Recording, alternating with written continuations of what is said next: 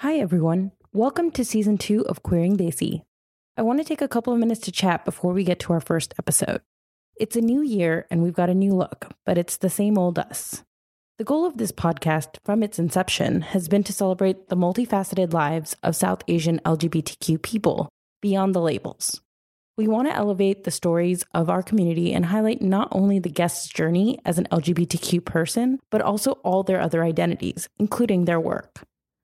The response to Season 1 was enormous, and we're so grateful to all of you who tuned in. This year, we're taking some of those lessons we learned and going bigger and bolder. There are things we didn't get a chance to talk at all or enough about, like caste, class, ableism, sex, religion. There are also occupations of our guests that we didn't cover, drag queens, chefs, doctors. And there are identities that we didn't get a chance to talk about, polyamory, two-spirit, asexual, intersex. These are just examples and by no means exhaustive. There's such diversity of identities even within our South Asian LGBTQ community, and that means that maybe 1,500 podcast episodes won't be enough. But I want a chance to tell you, our listeners, directly. We are certainly going to try like hell. So back to Season 2. We've got a whole slate of episodes of wonderful guests lined up, and some in real life events so you can be out and proud with your queer Desi fam. We'll be back every other Wednesday with new episodes, and be sure to hit subscribe because there may just be some surprises in between. We hope you'll join us for this insane journey once again. And last but not least, I want to emphasize, we are always open to feedback. Send us an email, a DM, a tweet, a carrier pigeon, whatever you feel comfortable doing. Visibility is a privilege, and for anyone who's listening who can't be out or themselves or be safe, I want you to know that you matter and we're here for you. This podcast is for all of you, so let's make it count. Hello and welcome to Queering Desi. I'm your host, Priya. As a South Asian queer, gender nonconforming person, I have learned a lot in my journey of self-acceptance and building community. So in each episode, I will bring you a slice of South Asian LGBTQ life with a guest who exemplifies what it means to be who you are and to live your truth. I like to create a safe and open discussion with our guests and listeners, so if the topics on this podcast are controversial, please know the opinions expressed are that of the guests and host, and we don't mean any offense. Thank you for listening, and I hope you enjoy this episode. I'm so excited to introduce our first guest of Season 2, Hamza, aka Mango Lassi. He is a queer Canadian Pakistani who currently resides in the Greater Toronto area. Hamza and I met up after he attended DragCon, and we talked about all of his drag look inspirations, how he gained his incredible makeup skills, and his influences for his looks. We even talked about some serious stuff, like how Hamza deals with his other identities, like religion. Hamza is a humble and down-to-earth guy who says what he feels, and he is an inspiration to me personally. So whether you're a fan of Hamza or you've just heard of him now, I hope you enjoy this episode. Hi, Hamza. Hi, guys. It's Hamza, Mango Lassi. But right now I'm Hamza. Yeah. I'm a registered veterinary technician by day, and when I'm not working, I'm Mango Lassi. That's amazing. Yeah. I have many questions.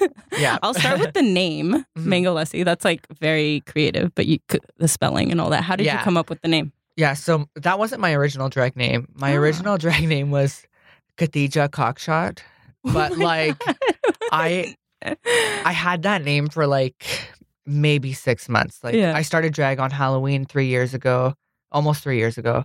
And like, it just seemed so fitting. Like, Khadija's like such a Muslim name, and like Cockshot's just so vulgar. It just like, it kind of, I don't know, it just like felt right. Yeah. And then I was like, if I start getting known, like if this thing blows up, someone will kill me, because Khadija's the Prophet's wife's name. So I didn't think about that while posting this online, but like, I was like, this is a bad idea. So like, me and my boyfriend Ryan were at a local Pakistani Indian restaurant, and I saw Mango Lassi on the menu, and I'm like, oh my God, like Mango Lassi is perfect. That's really like perfect. It's still a little vulgar, but it has like everything that I'm about encompassed in those two words. Like, it's I don't know. It just sounded right. That's amazing. I love the name. I would love to just learn about your journey. I think like it's you're so open on Instagram, and you've talked so much about your journey. But for our listeners who may not be familiar, or even for fans of yours, just general questions that come to mind, like how did you find drag, and what does it mean to you and stuff like that. But if you can just start talking about how you found this side of you. Yeah. So I feel like I started my drag journey like really young. Like I don't know if this is a thing with a lot of Desi families, but they love dressing their boys up in girls' clothes. I think it is. Which is weird. It's so weird. Yeah. So like when we're young, it's so okay for like a mom or sister, my khala, to like grab a dupatta, grab her eyeshadow palette, grab some bindis, and like throw it on my face, take a few pictures, have a laugh, take it off, and like go about with your day. So like that's where my drag journey started. Yeah. But then like it's that whole femininity was taken away. And I'm sure it's taken away for a lot of gay South Asian men. So like there comes a point where that dressing up and being feminine, like it's almost encouraged at first with all these female figures dressing you up and whatever. And then it's suddenly taken away. And then you're left confused. So like during high school was the worst for me. Like I acted very masculine. I was masculine as I could. And like I repressed all that femininity away. So my trying to find that again, I didn't find it till like post-secondary. What do you mean by taken away? Like, what were you told explicitly? Was it really implicit? Okay. Yeah. I grew up with all girls. Like, I only have sisters, and we lived with our cousins, all girls. So like we used to play like auntie, like that's literally what we called it, like the brown version of house or whatever you want to call it. Yeah. So like we would play for like hours a day, like especially during the summer. What are you supposed to do when you're home with like surrounded by girls, and like you're already like in touch with that side of you? We played auntie, and like I think it was my sisters and my cousins. They told my dad that I was wearing women's clothing, or like somebody. I think it might have been my mom who caught me like with her bra on or something. And my dad took me to the garage, and he's like, "If I ever see you doing that again, I will send you away to Pakistan." Oh, wow. And like it sounds like it's a joke, but it's not a joke. Right. How young were you think, by then? I think I was 10 or 11. So, like, that's where it kind of started. Like, that's where where I was put back in the closet, I think. Because I don't think I was in the closet before then. All my childhood videos, I'm very flamboyant and, like, very gay. Yeah. What was a point that kind of brought that back into your life? Or how did you start to open that door then? After my first relationship, I let go of all those chains that were tying me down. So my first relationship was very strange. I was forced to act masculine, even though like we were both gay and we both loved each other in the beginning. Yeah, like he would tell me like wear boxers and like don't wear mesh, like wear baggy clothes. Because I don't want to be seen with a man who's too gay or like presents too feminine.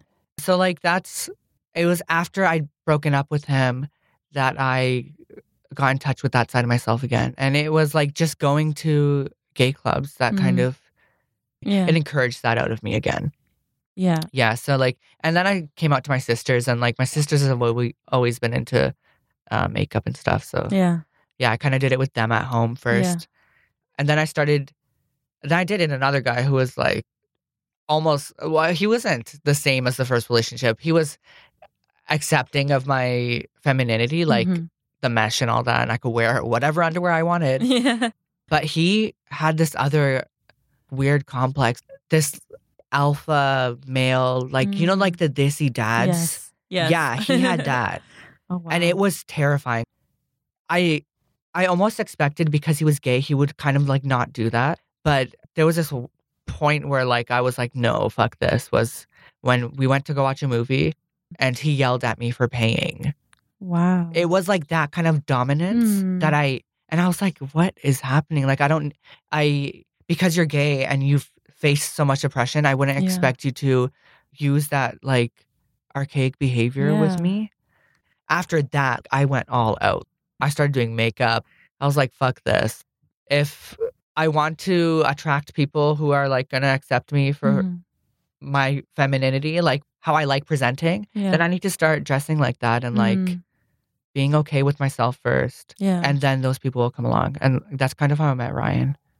That's amazing. I mean, I hear a lot of this overlap between gender presentation and sexuality, which is something I face as well. Like so much of my narrative of coming out and that like initial journey of self-acceptance was about presenting masculine and accepting that that's how I was most comfortable. And it was really scary and really terrifying. But the acceptance that you're talking about, I can really relate to because I know just being able to like express a certain side and then seeing how far you want to go with it and what really accentuates you in the way that you really want it to can be so empowering. So it sounds like for you, and I think for a lot of people, gender presentation plays in really strongly with your sexuality. Yeah, I think so. But it takes like a while to get there. And it takes like a lot of being let down by people, I find. And I wonder too for you, I know for me, like in the South Asian just culture in general, all of this is taboo, right? Especially like you're saying when you're told explicitly not to act a certain way or show a certain side of yourself. This difference between sexuality and gender presentation and like how they kind of conflate together is even more, I think, taboo for people. They can be like, okay, date whoever you want, but like the way you look or being like, do you want to be a girl? Because you know, have you faced things like that as well? Yeah, like I still get DMs ask, are you a woman? Or like, are you, people from India, Pakistan will message me and be like, are you trans? And do you respond to those messages? I do, because they don't know any better. So like, I'm sure like India, Pakistan, there's no education about gender or like, you know, it's just not discussed there. It's either like you're male, female, or you're a hijra. Like, and a lot of people think I am. Yeah. And like that's how these are trans people and third gender people from India messaging me, asking me these things. And like the occasional like straight man will. I have to respond because it's my responsibility. I feel like it's my responsibility. Yeah, it's interesting that you say that because I get similar messages sometimes. Like I recently posted photos of my wedding and congratulations. Thank you. It was so cute. Thanks. It was incredible and we are so lucky. But I also got a couple of messages of like, hey, you're a woman, like why do you dress like that? And like the one that really bugged me was not a question. It was like, hey, just wanted you to know that, you know, you're a woman and why do you shouldn't dress like a man. And it was like phrased as like a statement and more than a, like, I'm curious and I don't know any better. And oftentimes with messages like that, like I don't respond. I typically don't DM a lot on Insta anyway, but it's hard for me to field some of that. Like I know that there is some like responsibility towards representation, but I also, for myself, at least personally, sometimes like it's too hard to face that. And also like on the flip side, like you don't know how that person could react or engage with you. Yeah. And I know you get a lot of like weird. I get a lot of hate. Yeah. Yeah. And how do you deal with that? It's not always DM. Like the ones who really want the attention, they'll comment. And like I'll respond to them like sarcastically. And half the time it's closeted brown men. And like there was one that really stood out. Me and my boyfriend, we were just like, you're attacking me because you're insecure with yourself. And like he did message me and he's like, hey, like I'm like having a really hard time coming to grips with my sexuality. And like he sent me a dick pic. And then he's like, oh my God, I've never done this before. And then I was like, but before that we had like a conversation. I was like, girl, like go talk to somebody. Yeah. Like it's easy to talk to people online, but it's even better if you go in person. And like that's a hurdle, right? But go like I don't know, download Grindr or something. Like you can make friends off of those apps. But I think the biggest thing like that impresses me about your journey is that you have become like this, well, for millennials, an influencer, right? Like you've become kind of this, I know, for those that can't see him, they just made a face. But I mean, you're like an icon, you have quite a following, and like you represent something to people. And I think that sends the strength that you're even exuding now. There's something about what you've been through that brings you to this point where you can be who you are online. And I can vouch that you're like that in person too, right? I think, but that's so important in our community. And like having someone reach out to you and say those things means that like you're opening a door for others, you know? Yeah. And at least for me, like I always felt like I only had like select few that I found when I was growing up. And there's so much more now. There's people like you and me and like so many others that are out there. And I just love that like the social media platform is giving people like even more or the permission to express themselves. Yeah. I didn't find that person till like I got my first job. So I think I was 18 or 19. Yeah. And I started working at Guess. Oh, wow. I know, right? First job at Guess. Retail jobs for the win. And one of the managers there was brown and gay. And like, he was very like flamboyant. So like that, just seeing that gave me like so much hope. So now people have, and back then Instagram wasn't a thing.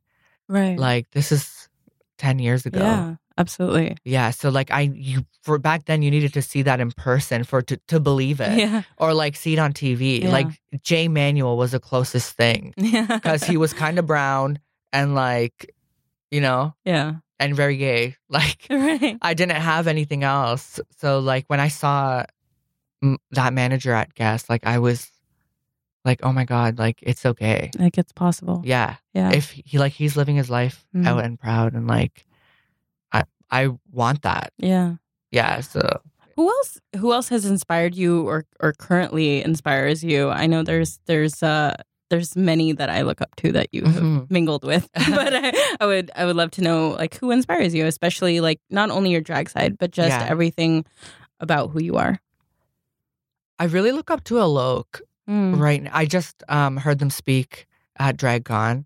So amazing. And I heard them speak back when they came to Toronto. And just, they're so brave. And like, it's just so inspiring. And like, I don't know, it's just so nice.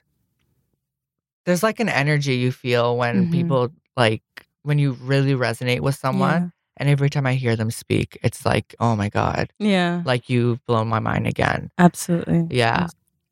There's a lot of drag queens I look up to. Like, and they're like political activists, I guess. Like Sasha Velour is very political with her art. Yes, absolutely. Aja was also at that panel that Alok spoke at. And Aja just came out as non-binary as well. Wow. So, like, that's really cool. And it's, like, really nice to see. Absolutely. Who else? My friend Hannah, Frizz Kid Art. Like, she's Indo-Persian. Oh, wow. She's bi, and, like, she's just so cool with her sexuality. Like, it's just so nice to... And she's Muslim as well, so it's, like, really nice to, like, have someone there to talk to. And when I'm going through shit at home and being like, oh, my God, my parents are being like this or that. And, like, oh, like, my mom knows I do makeup. She doesn't know I do drag. So, because she doesn't know what drag is. Okay. So, like, when I have an issue at home, I can just be like, oh my God, like, I mean, my mom did this. And my boyfriend is also, like, an inspiration. Like, he's, like, dedicated his life to queer Caribbean studies. So, like, that's amazing. Yeah. Well, you touched on something I was going to ask, which is about like family and community response, not only to you being out, but also the drag component, because there is a lack of understanding. What has it generally been like for you within the community or with a different generation than ours? The response is usually positive, but I always get negative things online. And that kind of comes with it. Like, you can't post something online without expecting a negative response. What about like at events or, family or friends or, one of the biggest things with social media is who might see it or who might send it to your mom or send it, have you faced things like that or have you had any responses like that? I have. My cousins, my religious cousins, they know I do drag and I'm out to them, but things have slipped to their parents. And like, one of my aunts, my khala, is my mom's sister. And like, I'm sure they've talked about it. But like, it's just swept under the rug. because no one wants to bring it up. But they will bring up other things, like my sister's wearing inappropriate clothes. So like, it's very like, oh, because, right? I know. It's like, oh, because he's a guy, like he'll grow out of it or whatever. But the girls, they're looking like sluts outside. That's not okay. Right? It's like, it's so stupid. Such a double standard. Yeah, I know. Yeah, no, it's terrible. But I mean, I think, again, like you just being out there and doing what you're doing is incredible. I also just want to know what inspires your looks. You did this amazing airbender look for DragCon that I loved. Like, what inspires your looks? How do you keep changing it up, and how do you find that? I draw a lot of inspiration from Bollywood. So, like, of course, I don't really like the newer stuff. Yeah. If it's like right? Yeah. If it's like 90s was the best. I know. Oh my God. If it's like my ideal style of drag would be like the girls from Bollywood. Like, I would love to like work in a brothel, like be one of those girls. Do some mudra. Right? Like that's so beautiful to me. But like stuff that's more westernized, I'm like, whatever. Yeah. Anyone can do that. Yeah. But it's just so appealing to me. Yeah. So like Bollywood, like I'll call that classic Bollywood because like, let's be real. Yeah. Cartoons. So like anime, Airbender, like the last Airbender was amazing. It's like one of my favorite shows. Naruto, like I love Naruto. I grew up on anime. Oh my God, my brother-in-law would love you. He loves anime, and it's just like it's so I think good. That's great. Yeah, it's really an addiction that starts at a young age. Yeah, like I still haven't stopped. Well, I love that it sparks creativity, and I'm curious not only about that, but also like your makeup skills, which are like on point. Do you do all your looks yourself? Yeah, I do. Wow. I was really bad in the beginning. Like my first look 3 years ago was horrible. Can we find it on Instagram? You can find it on Instagram. Scroll back 3 years on Halloween, you'll find it. God. It's so bad. Like I spent 3 hours doing my makeup. Yeah. And I went out and the photos look like I just put like a layer of really light foundation on. It was so bad. But like we didn't know we were gonna keep doing drag after that, me and Ryan. So like we just like kept doing it for fun. And then we just kept doing it. And then RuPaul's Drag Con happened in LA. I think that was a year and a half ago ish, maybe 2 years. And at that point, I'd gotten comfortable painting my own face. I kind of learned what works for me. And that's when I got noticed for the first time. So like a lot of people photographed me at that event. Yeah. Paper Magazine was there. Getty Images. Oh my God. So cool. You're like legit now. I'm a Getty girl. Yeah, like a lot of people appreciated my drag. Yeah. And that look was like South Asian inspired. I had the turban, I had a nut on. Like the dress was a little like East Asian, but it was, you could tell that there was like a brown person under there. It was really cool. And that's when I was like, oh, like this could go somewhere. Yeah. And so I kept doing it after that. And then when I got back from that trip, a lot of people reached out to me. It was first the Tamil community in Toronto who reached out. They're like, hey, like, do you want to model some dresses for us? And I was like, yeah. 100%. Yeah. And it was like totally cool. And I like wasn't expecting it to just like take off like that. And that was when like all these brown queer blogs started following me, Instagram accounts, even like regular accounts. This was before Queering Desi was a thing, I think. So like Brown Girl Magazine followed me before that. It was awesome. Yeah. That's how I found you. Yeah, it was so cool. No, that's amazing. I want to hear about DragCon. I actually didn't plan to ask you this question, but I want to hear about not only your first experience, but you just came from DragCon. Yeah. What is it like? What it was different this year now that you've been, what's it like? I've never been. Okay. So I've been 4 times. Sum it up. Yeah. This is my 4th time going. Oh, wow. Yeah, wait, how often does it happen? It happens twice a year now. Oh, okay. Before it used to happen once a year. I've been to 2 in LA and 2 in New York. Wow. I think, yeah. That's amazing. What's it like? It's really nice. Like you get to kind of like hang with your own crowd. There's not a lot of judgment. Like it's a very fun, free space. And that's what I really like about it. And you get to meet people that you've been friends with online. Like I met so many people who follow me online and like people who I follow. Yeah. It's just nice to see each other in person and like, Yeah. it's so different than like talking to someone online. Absolutely. Yeah. What was your favorite part of this year's DragCon? Besides the panel, maybe, that you mentioned already. Well, the panel was amazing. Yeah.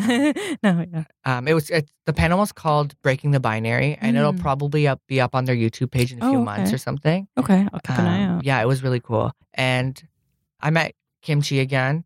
She's one of my favorite queens. Yeah, and she like remembers me, and she like follows me on Instagram. It's like so crazy to have one of your like idols follow you, right? Yeah. So yeah, she like remembered me. It's nice when like someone that you look up to remembers you, right? Yeah. So that was pretty amazing.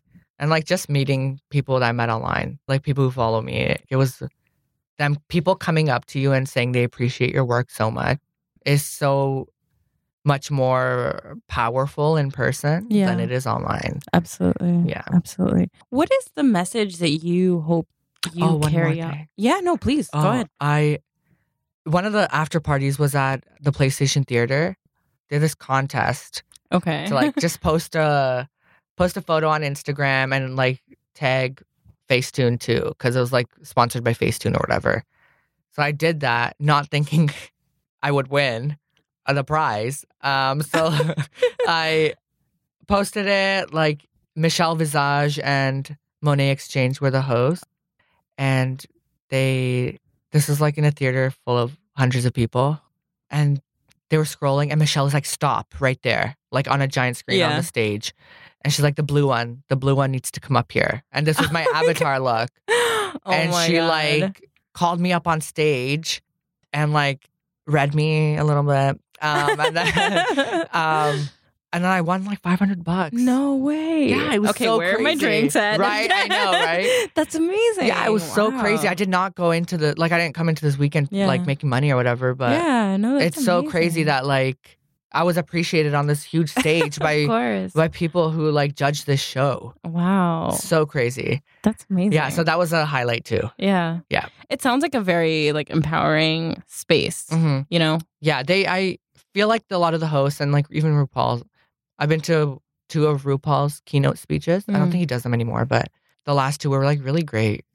It was like law of attraction kind of stuff, which I somewhat follow or whatever. Like I believe in the basic principle of karma or whatever. Yeah. It was kind of like just do that and like stand up for yourself, like be your own person. Like, yeah. My only thing is like be your own person if it's safe. Right. I always tell people that. Yeah, it's not always safe, and we don't always have access, and us even being out and being who we are is such a privilege. So it's not something that everyone has. Then. Yeah. I want to know like what message you hope to get across in online, obviously, of course, but like with your looks and with drag and just being who you are. Like, what is the message that you hope, your followers or your fans or maybe new followers and fans get? Like, what do you hope to pay forward? I want people to know that it's, especially like queer South Asian people, to know that's okay to not be out. I feel like being out is a really Western thing. Yes. And like we're surrounded by it all the time, and we're always told like, it's okay, it gets better or whatever. But sometimes it doesn't get better. And like, for me, like, I'm okay not being out to my parents. That's okay with me. And like, that's the part where it won't get better. But the other things in my life are great. And that's okay. Those are going to get better. Like, that's what I need to focus on. You need to kind of be realistic with who you like tell you're gay to. You know, like I know if I tell my parents, I will probably be disowned. Like, they're very religious, and I'm not going to take that risk. And I'm not going to traumatize them. Like, they're already old, and like their health is like not the best. So, you gotta, it's just, like, I'm okay with that. Like, people like take a step back and like think about things realistically and like kind of figure out how to be okay with them. And it takes a while, but like you get to a point where you're like, you know what? I don't need to be like all these white boys, like, or girls. I don't, I don't need to come out. Like, it's fine. I can just be me. And just be who you are. I think like that is not only is coming out in general such a Western thing, and something I've talked about before on the show, of just how much of a narrative it's set up as of like one time coming out and like, and then it's just the one you just do it and then it's over and then it gets better. But also like with the other layers, being brown, being all these other minority identities, juggling all of that. Like, was that hard for you, especially like the religious aspect? Because I think that's something maybe a lot of people can relate to. Yeah, like I had to like disconnect myself from Islam for a long time. So like pretty much all throughout high school and like 4 or 5 years after that too. It was just because like I didn't know how that fit in when everything I was taught was so anti-gay. So like I eventually met some queer Muslims in the GTA, and like they kind of like reinvented some parts of their religion to match what just to accommodate their queerness. And like that's cool. Like these religions were created thousands of years ago. Like they're archaic. They're supposed to change with time, just like everything else. You know? Absolutely. So like it's like now I'm still not religious, but I appreciate the religion. And like I have respect for people who read namaz and like who follow the Quran and like, you know, yeah. So like I just had to disconnect myself to like find out what worked for me. Yeah. And like find people. Yeah. Yeah. I think that's a common thing though, like to section off parts of yourself or to try to like back away and take the necessary space and room to grow. And I think that goes hand in hand with what you were saying about like not being out. Like it's okay to like step back from something that means a lot to you, like culture or religion or family if you have to. If it means that that's something that will help you grow or that's something that's really important to you as well. I find it's like a coping mechanism for just not just queer South Asians, just like South Asians who are born in the West in general. Like my sisters have gone through the same thing because they were taught like my sisters wore hijab for a long time. Like one of them wore it all through like grade 3 to grade 12 or whatever. And like I think first 2 years in university or something like that. But she's like, what am I doing this for? Yeah. And what does it mean to you? Like the hijab? No, I meant like rhetorically. Like what does it mean to you to like perform in that way if you don't if exactly, yeah. Like what does it represent and why are you doing it? Yeah. Is it something you're blindly following? Who am I pleasing? Yes, you know? exactly. At the end of the day, like who am I living for? Right. And what does it mean? I think like with religion, it can get so tricky about folks following things that they don't fully understand for themselves or they've just been told and they passively kind of go with it. And so I like the idea of just like questioning that and your space in that. Yeah. And like I questioned it a lot throughout my Quran classes. Like I'd spent probably 3 or 4 years, like 2 hours a day, every weekday in Quran class. Wow. And then I started questioning at the end. I'm like, how do we know this is even the right religion? And a lot of that teaching was fear-based. It was like, don't do this or God will do this to you. So like, I was like, this doesn't feel right. Like I was like young. I was like a preteen, early teenager. I was just like, this isn't okay. And this isn't right. Like, and that's, I guess that's when that's when I started questioning it. And then I completely like cut it off. Yeah. Yeah.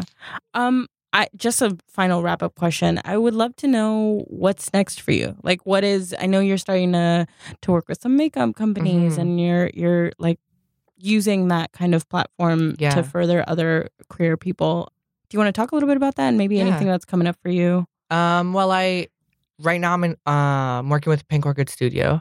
Okay. So like, I do 2 looks for them a week, and like, it's just nice to have a big South Asian owned company take on a queer kid and be like, hey, like it's okay to be queer. We're going to feature you on our page. Like that's so awesome. And I kind of hope that other South Asian companies kind of like take notice and be like, hey, not as a token gay kid or like token queer person on their page, just to be like, hey, this is okay. Yeah. Like we need to normalize these things. Absolutely. I had a photo shoot with Must Be Kismet. I'm sure everyone's seen the photos. They're so awesome. And it was just like a brown wedding. Yeah. I think Brown Girl featured it too. You guys featured it. It was amazing. And it was just so like awesome that went viral. That's so progressive for our community. So absolutely. I think we need more of that. And I really want to encourage that. I'm going to keep doing looks. I'm starting to perform a little bit more. So like if you're ever in Toronto, I'll like post about it or whatever. Yeah. But yeah. So you do like dance numbers and stuff? I don't know about dancing. Okay. Like I'm okay. I'm an okay dancer, I guess. But yeah. I just like being pretty on stage or whatever. And I really like burlesque. So like I kind of incorporate some of that. I've incorporated that in my earlier performances. Yeah. So I just like doing that stuff. It's so cool. What's a look you're like dying to try, or like what's inspiring you next? Well, now that I'm bald, I can kind of do more things like on my head. Yeah. Like I did the whole arrow thing, like the Aang I loved it. Avatar thing. I was like, you know what? I'm going to shave my head and do this. And like, wait, that's why you shaved your head? That's actually why I shaved my head. Way. Yeah. Oh, like that's dedication. It paid off. I must say. And I actually look good like with my head shaved. I was like so scared I was going to look bad. But like, brown moms say like shape your head when you're a baby. So my mom, like when I shaved my head, my mom was like, oh my God, I did such a good job shaping your head when you were a kid. I was like, this was for you, Mom. Thanks. Right? Yeah, so I don't even know what I was talking about before. A look you want to try next? Oh, a look, yeah. I don't know. I kind of want to shave my beard and like kind of do a whole like crazy look, but I like love my beard. Yeah. I think it suits you. And your eyebrows are on point, I must say. Thank they're, I don't know. We're going to post a picture of this for people. But like that's amazing. I think the Airbender thing was kind of, I've been following you for a while, and that one was like, whoa. I actually did that look like earlier this year. Like I think it's January, February. Interesting. But I wore a bald cap. Oh, okay. And it just looked so, I couldn't get the edges like super flat. So it looked gross. It looked like I had wrinkles all around my head. So I was like, I need to redo that. Like, gather up the courage to shave my head and redo this. Yeah. And I did that this weekend. That's amazing. It was awesome. It paid off. I love it. I'm so excited to see what you do with the bald look. It's gonna be good. Thanks. Is there anything I didn't ask that you wanted to share and while you have our listeners? Not really. Oh. Okay, well, just to close, I would love for you to share like your social media. So people who don't already follow you, what are you doing? But if you want to share that. Yeah, on Instagram, I'm at _Humzer, HUMZER. Oh my God, Zed. Yeah. Oh my God, I've been saying. Oh my God, no. Yeah, I've been saying that all weekend because like I go to Starbucks and I'm like, they're like, what's your name? I'm like, should I use my fake name? But wait, what's your Starbucks fake name? Caleb. I was like, it's like super white. I was like, you're not a kid. I know. So like I stopped using that like 2 years ago, and I was like, okay, I'm in America, and like, did you say it? No, I didn't. Okay, good. Oh my God, I didn't. I've like, you're like stopped Caleb myself. with the K. Yeah, right. And, I was like, I can't go back to using Caleb because it's so like, what am I doing? Yeah. What am I standing up for? It goes like against my whole work. Of course. And so like I started using my real name again. Yeah. But like I've been saying like, HUMZA, and they're like, what? And I'm like, Z. I've said it like maybe 50 times this weekend.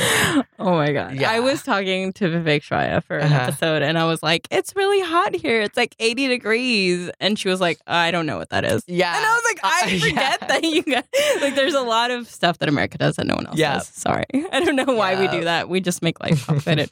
But anyways, I just had to make a comment about that. I hope everyone goes and follows you immediately. You, I need like social media tips from you.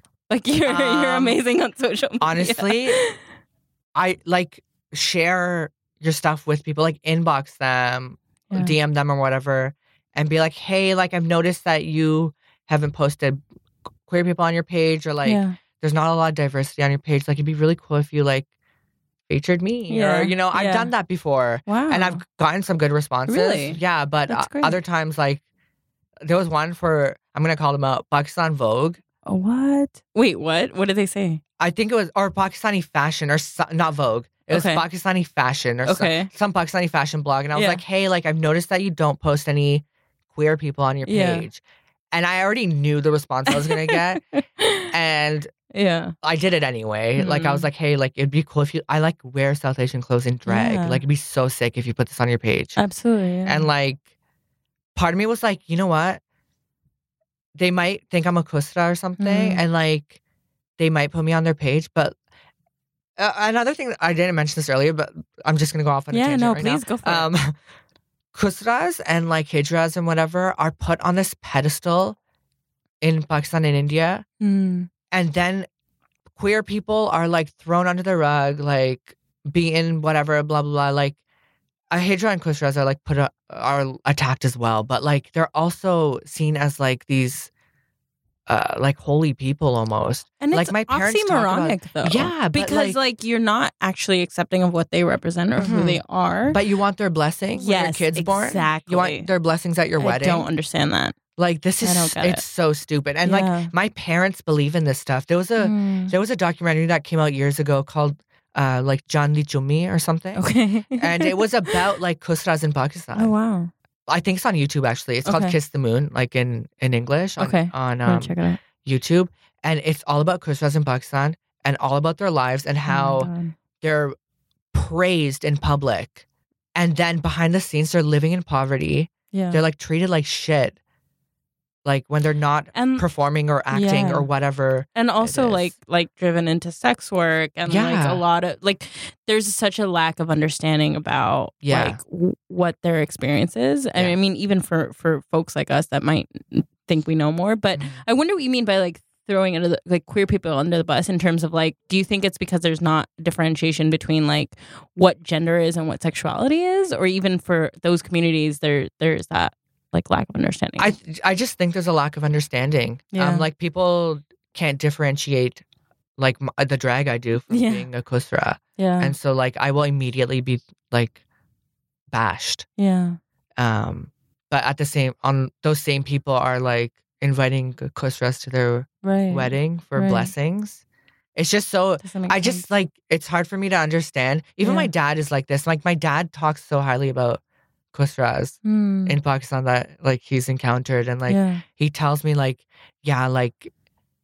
like if you pissed one off or like and they said something bad to you, like it'll stick with you for the rest of your life. Like it's like almost like a curse. Yeah. So like they believe in this stuff, and they also believe in the blessings that they bring. And my parents have said they're like holy people. Do you think but it's so weird because if I came out to my parents or like if they found out that I did drag, I would face horrible consequences. But why do you think that difference exists? And like, do you think that could even be like an avenue or an opening of understanding possibly, or no?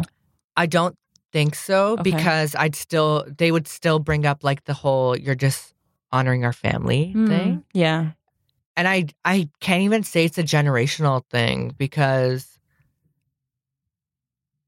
there are young people that there's still young people, you know. Yeah. And like my parents, I don't know. It's just like all these like archaic beliefs are just passed on. Yeah. Yeah, it's just like disappointing. No, it is. And I think I mean, I keep saying this, but I truly do find inspiration in folks like you who like straddle that line and really embrace that fact because like it's important to normalize it like you're saying, and it's important to be out there and be who you are because it's not something we see very often. And whether you're out or not, like you're still representing something to somebody that may not be out or may just be not embracing some part of themselves that they wish they could or anything. Like you're inspiring people by just being out. And I think like that, even though some of it can be like, there's no hope for this, you know, like you being who you are is like the greatest hope actually, you know, and that's what just amazes me about you and who you are, but in person too. Thank you. Yeah. So like my goal is to like get queer Desi people like to the forefront of like these publications or whatever. Absolutely. My cousin, like she like totally supports me, but like, and like she's like tagged me, like reposted some of my stuff like on her story or whatever. And it's like important for other brown Desi influencers to do that. Like Absolutely. We need like I know we're all marginalized. Yeah. But queer people need the support of their straight allies. Absolutely. And it's so important for people like her to do that, and like other people who have a platform already on social media. Yeah. It's like, yeah, that needs to happen more too. Absolutely. And I hope that Queering Desi like grows into that. That's my vision for it, and that's my hope for it. And like having people like you on the show that are already kind of like living that out is like the hope for that, because there's the more the better. Like it's not just like one person that can carry that burden or should. There's so much power in numbers. Yeah. And we need to get rid of the belief that like being gay is a white thing. Yeah. You know, or like being queer is a white thing. It's not. Like people will be like, oh, that's like, it's just a phase. Like only white people are gay. Like it's not the case. It's a Western thing. It's a Western. It's it's all that Western thing. Like you're being influenced too much by wherever you grew up, you know? My parents will say that to me all the time. My parents did too. And I mean, it's just their love of me that has like grown into support. But I think like that's a fear for a lot of Desi cultures in general. No, but thank you for being on, Hamza. Like this has been great. I need to like cut it short. It's just I could talk to you for hours. But thank you for being on. I hope that we continue to work together and that people continue to follow you and see all the amazing things you do. Thank you so much. Yeah, thank you. Thank you for listening to the latest episode of Queering Desi. If you enjoyed this podcast, please be sure to rate and subscribe on iTunes to help us spread the word and to make sure you get the latest episodes right to your phone every other week. You can also follow us on Facebook, Instagram, and Twitter at Queering Desi. If you have any questions, comments, or feedback, please feel free to reach us on social media or drop us an email at queeringdesi@gmail.com. Thanks for listening.